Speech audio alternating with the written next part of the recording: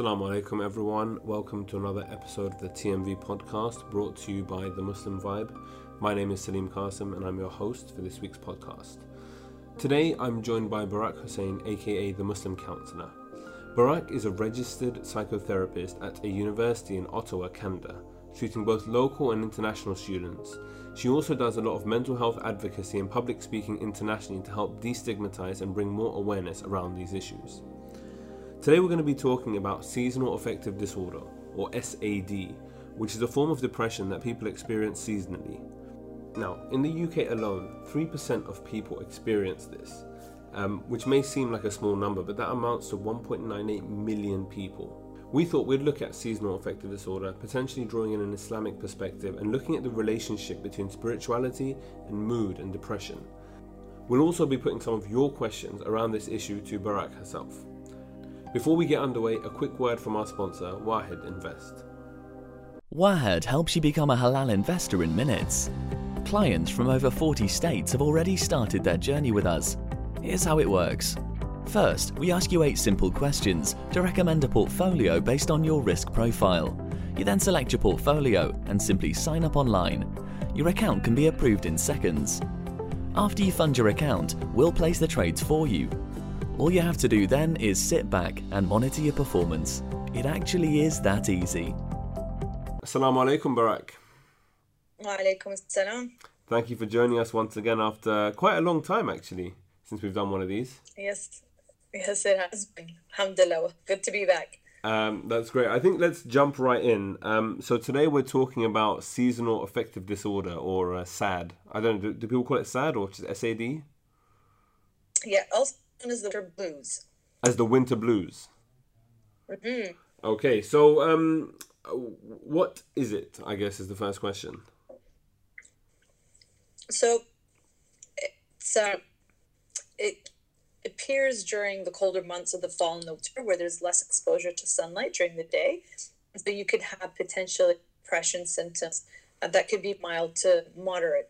And so in this case, people who suffer from SAD could exhibit symptoms such as fatigue, lack of interest in normal activities, social withdrawal, craving foods, high in carbs.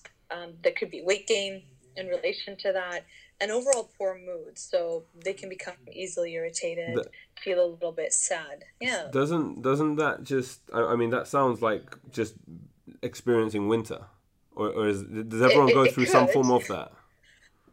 It could. Not everybody would be impacted by that. I mean, these symptoms, they often when spring comes, and people don't really feel that during summer, but definitely during the winter that can occur. And because it's directly linked to biochemical imbalances in the brain that occurs from shorter daylight hours and the lack of sunlight in winter, right? So just like sunlight affects the seasonal activities of animals, we could say that SAD may be an effect of the seasonal light variation in humans as well. So just the seasons change, people experience a shift in their biological internal clock that can cause them to be out of step with their daily schedule. And how does that then? I mean, it makes sense, but how do people, or how can you tell if it's a serious thing that needs to be addressed in your life, or it's just you're feeling colder and there's not as much sun, and so you just want to stay home and eat ice cream? Well, I would imagine you'd probably want hot chocolate, not. Oh yeah, so that makes more sense. Right? I was just imagining like watching a movie and eating ice cream, but yeah, I mean hot chocolate makes more sense. Definitely in summer. Yeah, sure. So the difference would be is just as though you're experiencing depression. So a lot of us, when we see the cold outside, don't feel like going out. Like you said, just bundle up with something warm and fun TV fireplace. Or you guys call it the telly, right? Yeah. The telly? Yeah. So there's a difference with that. And, that's a normal feeling. But then, like we're describing, the fatigue and lack of interest in normal activities. So just as though you're exhibiting symptoms of depression, where you know that you were not engaged in your normal activities. That would be the difference. All of us have those days where we don't feel going out in the cold, but then when you've noticed that you're not regularly, doing regular work or school work or engaged in usual activities, and then all the other symptoms that we described, that's when it becomes more of the area I say as opposed to I don't feel like going outside.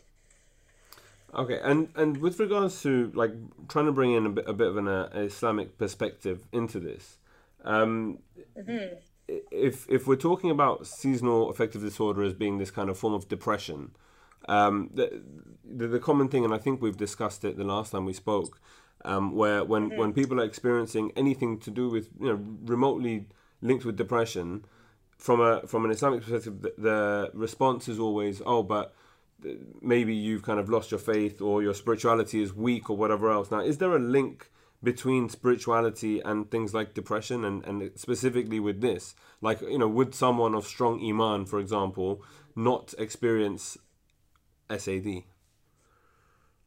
I don't see, that's a tricky question in the sense that when it comes to biology, forget religion and spirituality, that doesn't make you immune from getting cancer or getting a cold, would you not say? You're still going to get those physical illnesses regardless of your faith. Yeah. When it comes to something like this, it has nothing to do with faith. It has to do with biology. A lot of research has shown that. And if you look at melatonin, it's a sleep-related hormone. This has been associated with SAD because this hormone, which is linked to depression, is produced at increased levels in the dark. So what does that mean? It means that when days are shorter and darker, you have more melatonin that is produced in your body. And we have some evidence that suggests that, for example, someone who lives further away from the equator, they're more likely to develop this. Yeah. And this, again, has to do with sunlight and whatnot. So then you have are you saying, sorry to cut you off, but are you saying then that spirituality has nothing to do with this? SAD? Yeah. I don't believe so. Okay. Because most of the research indicates that it is related to the hormone levels in our body, melatonin, which has been associated with SAD, and there's an increase of it in levels in the dark, right? And this hormone is linked to depression. So when you're looking at it from a clinical depression, it's got nothing to do with faith. Like I said, it's just like you catching a cold in the winter. It doesn't have anything to do with your faith. No, it doesn't. Now, there are ways of using faith to help specifically with this, of course. Yeah. Or any other mental health challenges, of course. But I would not say that if you experience the winter blues or SAD, it means that you have low spirituality or faith at all. One of the things you just said earlier reminded me of something that one of our readers sent in. They asked how long SAD is a seasonal thing, and when do they know if their SAD has progressed into clinical depression? It usually kicks in around January, February, and we're talking North America, as our winters are quite different than the winters in the UK. I can attest to that, having been in London last year in February, where there were 3 centimeters of snow at -3, and the whole world just turned upside down over there. That's a joke for Canadians because we experience -30 plus 30 centimeters of snow, and we still go out every day to our work and do our thing. So it's very comparable to, yes, of course, to where you are living, but the symptoms are similar where you may be regardless, like of what we described, right? Because the sun will go down sooner. There is the increase of the melatonin, which is linked to depression. And so when we talk about time frame, it's usually a winter to spring type of thing until the time changes again when there's more sunlight out there. Clinically, you will notice if you are experiencing SAD, it should dissipate around the springtime. If it continues, then of course you may be dealing with something that's more clinical, in which you should see a doctor to get the appropriate treatment for it. And when we talked about spirituality just a few minutes ago, I actually found that really interesting because, as you said, when you compare it to a cold or any physical ailment, you would never say that this person's iman is weak, therefore they have got a cold. Exactly. But then why does the inverse happen when it comes to anything, I guess, mental health related? Again, this goes down to all the stereotypes that we've explored and through all the lectures and workshops that I've done in different parts of the world, where we try to destigmatize, right? Because there's a lot of fear, there's a lot of misunderstanding, lack of knowledge on what mental illnesses are. And it's always interesting to have this discussion I always open up my workshops or lectures with that topic in terms of, or give me the definition of what is mental health. And then people start getting into depression, anxiety, all these negative connotations or topics related. And then I would go back and say, but I didn't say mental health. I said mental health. You see the difference? But when we talk about physical health, people talk about eating healthy, working out, balance. And these are the same things that happen when we talk about mental health. It is about balance, right? Yeah. Balancing all aspects of your life, spirituality, economical, physical, work life, social life, spirituality, all of that. But people right away have the misunderstanding that when we talk about mental health is the negative thing. Yeah. And so when we look at people who are struggling with illnesses, others right away, those who are not educated or knowledgeable about it will have those misconceptions and taboos around the topic. Whereas, somebody talks about breaking a leg or getting a cold, it's normal, it's adi, as we say, but not when it comes to mental illnesses. I do say there is a shift now, as there has been a lot more talk about in our communities the last few years. Alhamdulillah, I've been really happy to see that people, including in religious centers and lectures, are approaching this topic. You just have to be careful because you have to be in the area in terms of actually clinically treating people to be able to talk about treatment. Really great. Yeah. People in such positions are talking about it and bringing more awareness, especially from a spiritual religious point of view, to kind of destigmatize. And that's why you have more events in different centers, because there has been a little bit of break of stigma. It's being more mainstream in the Muslim community. Up until a few years ago, this has been a main taboo topic in the mainstream cultures. So imagine within our own communities, which are very tight-lipped about, taboo topics. Yeah, I completely agree. I think I've definitely seen, even in the time that we've been doing things with Muslim Vibe, there's been a huge shift in our senses towards events geared around mental health. And I think that old narrative of, if you're feeling depressed, read the Quran, which I wouldn't say is obviously, I'm not saying don't read the Quran, but we need to also have a serious clinical conversation around this stuff. And it's great Absolutely. It's great that we're finally doing that. But I think the concern, as you mentioned, is that when people are speaking from not a position of authority, that's where sometimes the conversations can be a bit dangerous and I think harmful, right? Because the impact around this stuff is literally life or death. Exactly. It would be the same as people who are not trained in the religious studies going up on the mumbar and speaking about topics they don't have the formal education on. And also, like you said, it comes very dangerously close to life and death when you are talking to an audience, let's say, and you could trigger audience members who are dealing with severe depression and suicidal thoughts. So, I highly encourage that any person who would like to put on any mental health events in religious centers, I highly encourage it, first of all. But second, if you are going to have a scholar speak on the topic, make sure you also have a mental health expert, either in the room or on the panel as well. Yeah. And what's your experience been like at these kinds of events, in terms of, because you mentioned triggering people, and I know I've heard, especially conversations around mental health and events around mental health, often people will come forward and almost talk about completely undiagnosed problems that they have. And as you said, that they've only kind of realized on the spot in that moment that they've been holding on to something or they've been dealing with something without knowing it. Is that something that you've experienced?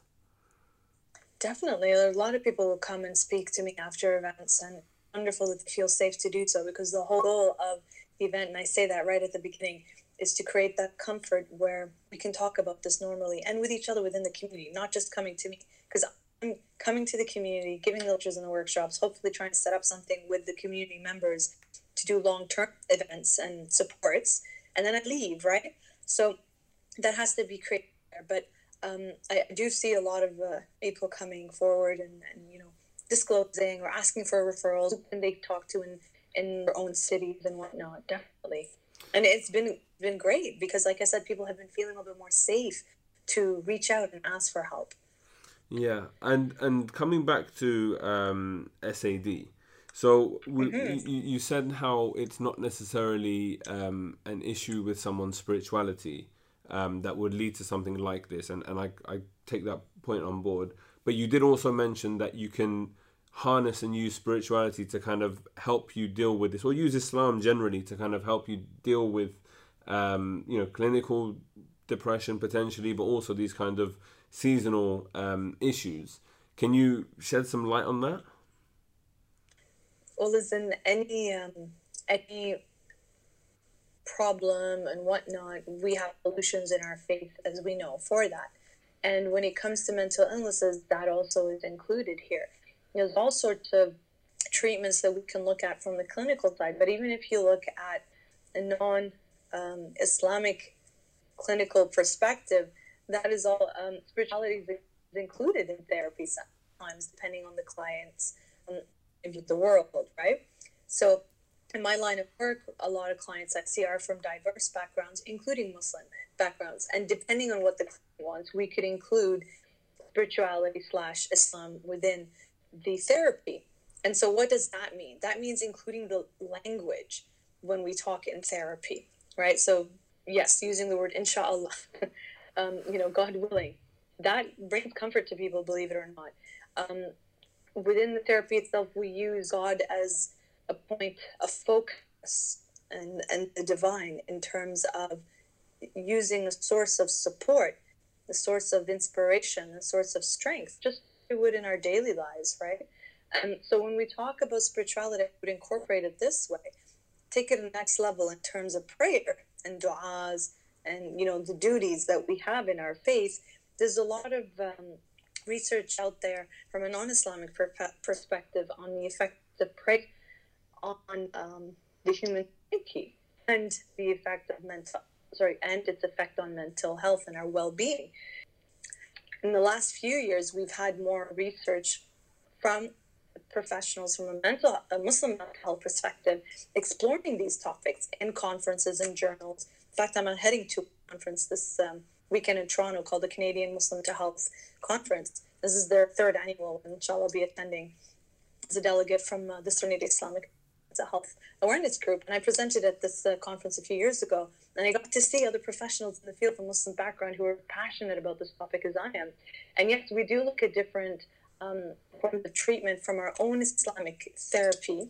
And I say Islamic therapy, and I do mean salah, I do mean du'as, I do mean fasting, I do mean the basic stuff that we have in our faith that we know it's supposed to be a spiritual purification. But we're looking at it from a clinical perspective, how it impacts us. The act of prayer itself, the way the blood moves in our heads when we bend down, into the frontal lobe, and how that impacts our body. The movement itself is very yoga-like if you look at it, right? Yeah. The impact of fasting. There's lots of research on how fasting is very detoxifying and how it gets rid of toxins in our body and how it calms the body down, et cetera, et cetera. Well, that has a huge impact on your mental well-being. Dua, supplications, the daily remembrance of God. We know from the ayah from the Quran, Surah Al-Ra'd, thunder, and I'll say it in Arabic and translate, Bismillah ar-Rahman ar-Rahim, Ala bi dhikrillah tatma'inna al-qulub. Verily, with the remembrance of God, do hearts find serenity. So these are small little things that can be incorporated in the actual therapy session with the client, depending on how we speak, depending on what challenges they are experiencing. It gives hope to people. It gives a sense of inspiration. Now you have people who are spiritually inclined but not necessarily do the religious acts. And then they'll come in and say, well, I've stopped praying. And I'll say something like, well, don't pray. And the reaction's what? It's a reverse psychology trick I use, right? I'm not actually telling people not to pray. But I'll say, well, don't put that pressure on yourself right now. They'll look at me, but we're supposed to pray. We've been used to this since we were children. We become trained, by the way, when our parents are constantly telling us to pray, and then we don't pray, we feel like we're doing something wrong, something's missing. So when I tell the client from me, well, that's okay, don't pray right now, they look at me strange because they know, well, that's not the usual response. So right there's an innate response within them that feels that this is not right. And so we explore these things, and I find usually by the end of the session or two, clients will come back and say, I'd like to be able to pray more. How can I do that? Yeah. Because I don't sit there and say, okay, you need to pray, you need to strengthen your faith with God, you need to read the Quran to feel better. That's not how it works. You incorporate that very gently, depending where the client is at, what their religious inclinations are, because you could have somebody from a Muslim background who was not practicing whatsoever, cannot enforce that in session. You go with what the client feels. Most clients who are coming to see me specifically, and I've had clients seeking me out, it's because they want that kind of language and support within the therapy, right? Yeah.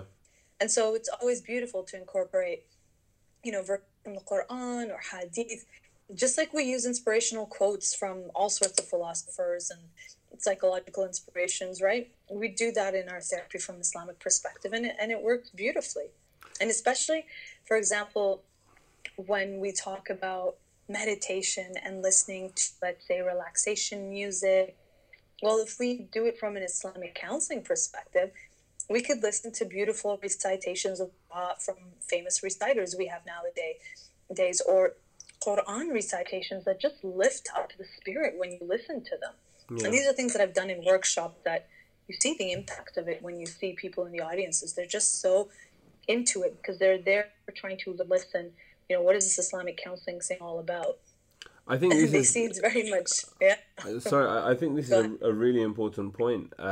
Just looking at that dual perspective, and again, it's something I think the first time we spoke, we addressed this, where the stigma has always been when people are looking at things like mental health, there's this kind of concern that going to a non-Muslim clinical psychologist, that God doesn't feature in the healing process, and where does your religion fit, and where does your spirituality fit in all of this? In a sort of, in my opinion at least, an increasingly a world I think that's moving almost further away from God, just in our sort of indulgence with materialism and all the other things that we have, all the distractions around us. It's increasingly difficult to find 5-10 minutes in your day to pray, and to be mindful of God and to do dhikr and all of those things. So I think when someone addresses the fact that they have an issue within themselves that needs addressing, that they want, and especially from a Muslim perspective, you would want God to be a feature of that healing process. And that's almost a difficulty to find. And I think this is where it's good that we've opened up these conversations that offer that dual perspective. The fact that these talks are happening within our mosques, the fact that there, as you said, there will be a religious figure like a sheikh there, but also a mental health professional who is trained, who has done everything, being there talking about these things. I think that's it's quite uplifting, and I think it's quite promising, and it says that for me at least, it says that we're going in the right direction, because more people are a lot more open about these things. They are, and you look at some of the big centers in London, they're doing that. Just look at the posters events that you see on social media.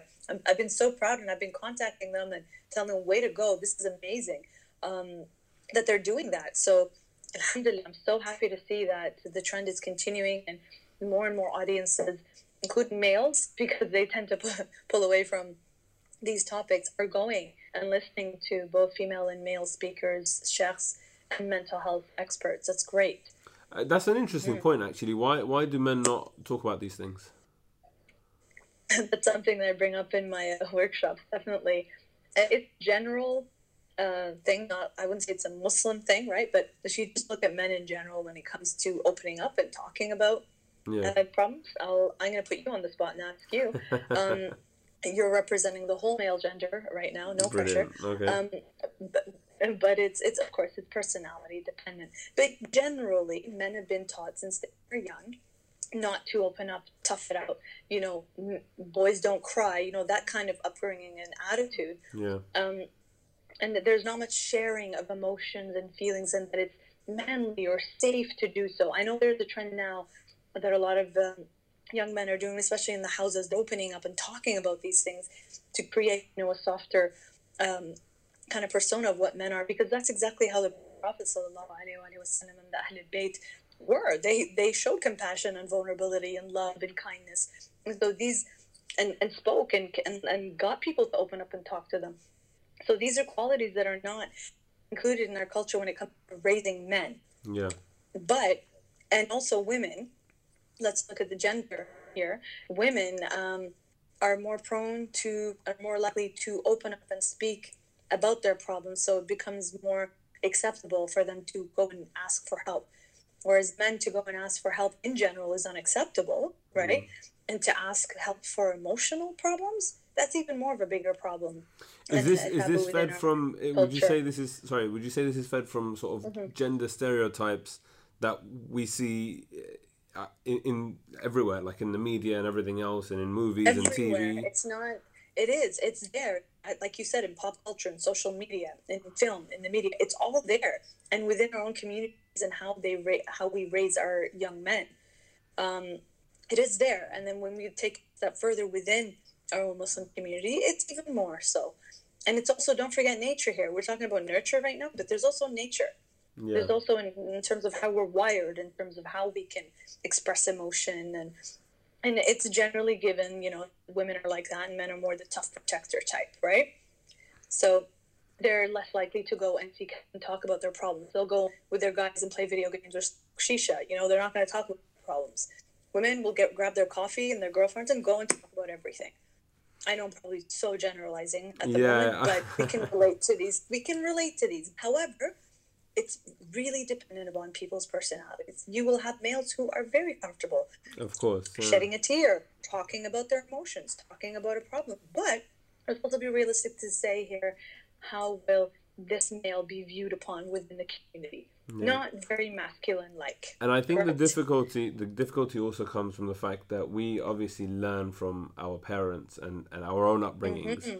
And so when you look at your father or a father figure or like a dominant male in your life, you're obviously going to try and reflect those attributes and personality traits. And model that. That, right? So then when you're looking at your kids, you're thinking, this is how my dad treated me, this is how I should treat my kid. And there's been a break in that trend, though, especially when young men these days are realizing that's not how it works. Yeah. Especially in the world that we live in, where there has been, and I see that here in this part of the world, in Canada, North America, where there are groups now for men's mental health groups, men against violence and abuse, emotion groups for men to be able to express, men who've experienced violence and abuse as well. Yeah. So there is a huge movement now, I do find.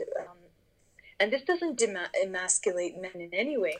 In fact, it gives the platform and a safe space for men to explore their emotions. And if anything, it makes them stronger. It takes a lot of strength to be able to express emotion.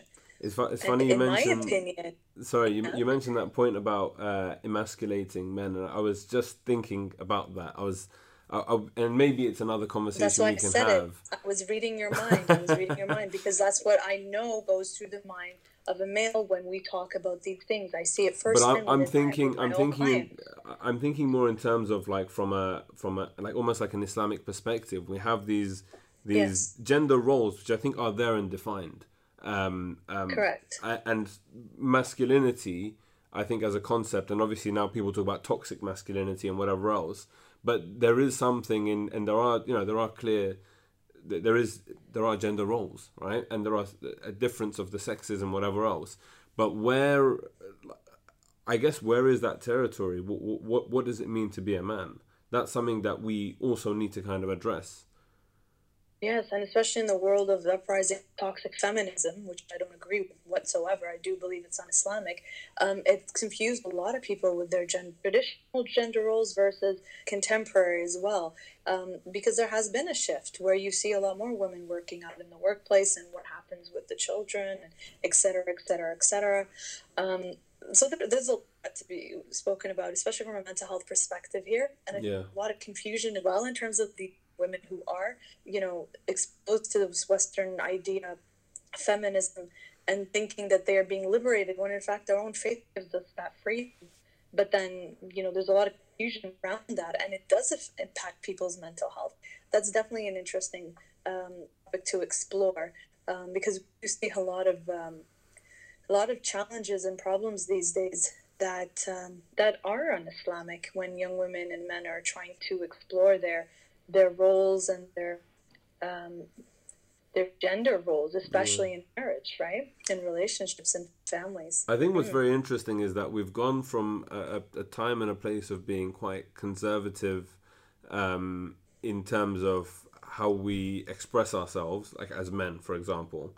And then when you kind of look around you, and as we discussed, things like social media, pop culture, everything else, it's becoming, I feel, increasingly difficult to find that middle ground, because the goalposts just keep moving, and where society is at is constantly evolving and changing. So for me, it's always thinking about looking at things from a sort of God-centric perspective, or a God-conscious perspective, and asking the question internally where that middle ground is. Where should I be? Where should I position myself in terms of being on any spectrum, I guess. When you look at any spectrum and any topic, and you're talking about being liberal or conservative, we're meant to be bang in the middle somewhere. But finding that middle ground is, I feel, becoming increasingly difficult. I don't know how you feel about that. I agree with you, and it has a huge impact on young minds and their mental well-being, and trying to figure out where they fit in the world, the Western world, where they fit into the Muslim world, within their own family, within their own culture, within their own age, and whatnot. So it is increasingly, and it could lead to mental problems if they don't have the process and all of that. Absolutely, whether it's from support from the local centers, mosque, or an aunt and uncle that they can look up to and trust. If anybody doesn't, on a spiritual development quest of growth and understanding who they are, if they don't have the proper supports, it will be challenging, and it could definitely impact their mental health. Definitely. Yeah. And I think there's actually one other question coming back, if we can do a full loop all the way back to seasonal affective disorder. One other question that was sent in to us about this. The question says, my SAD makes it hard for me to keep up with my salah, which makes me feel guilty and drives me into a depressive cycle. How can I fight my SAD and stop it from making me loose with my salah? Just wondering if you had any thoughts on that. Just like we talked about general depression symptoms, depressions of SAD could impact you just the exact same way. What helps, I find, is if you could tell yourself, this is temporary. I will be experiencing these symptoms temporarily. And so that's part of helping get through something when you know it's just for a short period of time. So it could be one, but also educating yourself and understanding what SAD is all about and who can be at risk, how can treat it. So I'll give you some statistics that we have from the medical clinic where I work. So we look at who could be at risk. So first year of university is full of changes, and that can contribute to the development of that. Why? Well, because the physical move to university could involve a change of climate or latitude. And we did say that those who live closer to the equator, or rather further from the equator. Live further from the equator, they would be more likely to experience that, which includes a lot of middle to northern latitudes, right? Yep. So that change for international students who are coming here they could experience that. For example, a student's ability to cope may be compromised by increased and demands of university, which we know is there, of course. Self-discipline is more important during university, we know, because parents and family are not there to make sure that students are going to class, doing work.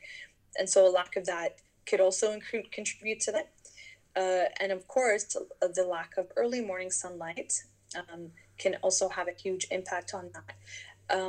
So we always encourage people, for example, who know they're more susceptible to that. Believe it or not, I have students who come see me in the summer, say, I want to make sure I have counseling support set up for me when winter happens because I'm more prone to getting SAD. That's wonderful. Become self-aware that this is something that happens to them. So they put supports in place. Another thing when we talk about light and room is to make sure that you do have your bed close to the window, where in the morning you can get some sunlight.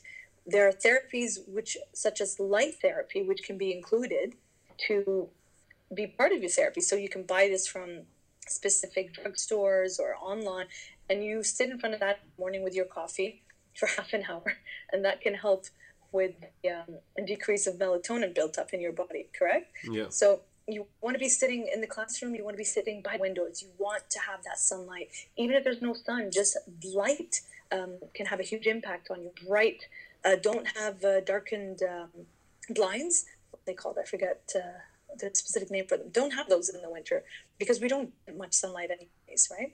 So this type of exposure to sunlight really has a huge impact on that.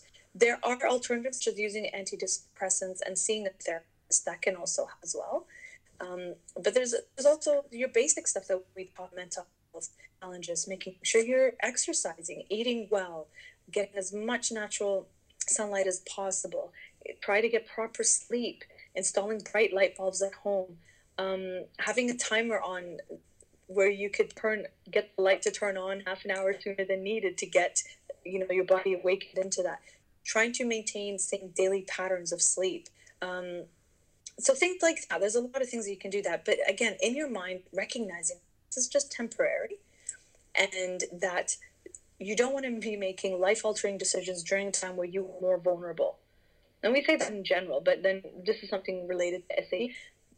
Don't make any big decisions during this time that could impact your future, just in case you were not in the full calm state of mind that you would be, let's say, in the spring or the summer, because you're more vulnerable during this time. Does that make sense? Yeah, of course. That makes perfect sense. Routine is important. So when we talk about salah, we know it's a routine, right? Yeah. And try to put your mind according to this part of my routine. This is, something that I know I will feel bad if I miss it or I delay or, excuse me, don't do. So to always try and keep that as part of our routine, just like our eating, sleeping, exercise, having good relations and friends, and getting rid of stress, and just learning how to manage your stress appropriately, because everybody responds to stress differently. That's brilliant. I think it's probably a nice place to close. Obviously, you've highlighted some of the ways to kind of combat this. It's been a while since we've done one of these, and inshallah we're hoping to do a lot more. Let's do more regular ones as part of our routines, as part of our regular mental health. Exactly. Yes. As part of our routine, we're going to try and incorporate a few more of these kind of conversations and podcasts.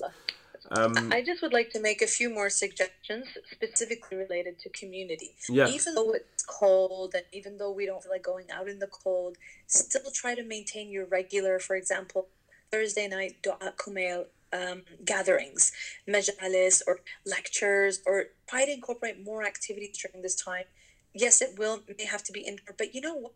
When it comes to the cold, and we've learned as Canadians, and I've learned myself, is even when the cold comes, embrace it. Wear your layers, go outside. It's all about those layers. You can still have fun in the snow. We ski here, we skate, we have winter festivals. So don't limit yourself from staying indoors. And I say this especially to the international students who will bundle up, as though they're walking around in blankets when they walk outside. Don't bother leaving. We need to have that fresh air. It does so much for our well-being. So just because it gets cold, please do not stop doing the activities that still can get you out and connected within the community. Still gives you a purpose and an energy to do things despite the cold. So don't limit yourself. And that can be a huge part of well-being and treatment as well. Inshallah. Well, thank you so much, Barak. Thank you for your time today. I know you do these on your lunch break, and the listeners are very grateful for you giving us your time. And it is my pleasure, inshallah, and we can do more to help our community, inshallah. Inshallah. Thank you so much. Thank you for your time. God bless you. Well, that's all for this week's podcast. Thank you very much for tuning in. If you haven't already, please do consider subscribing on Spotify, iTunes, the App Store, basically anywhere you can get your hands on the podcast. And be in touch if you have any feedback, suggestions or thoughts. You can reach me on editor@themuslimvibe.com. Assalamu alaikum wa rahmatullahi wa barakatuh. Wahed helps you become a halal investor in minutes. Clients from over 40 states have already started their journey with us. Here's how it works. First, we ask you 8 simple questions to recommend a portfolio based on your risk profile. You then select your portfolio and simply sign up online. Your account can be approved in seconds. After you fund your account, we'll place the trades for you. All you have to do then is sit back and monitor your performance. It actually is that easy.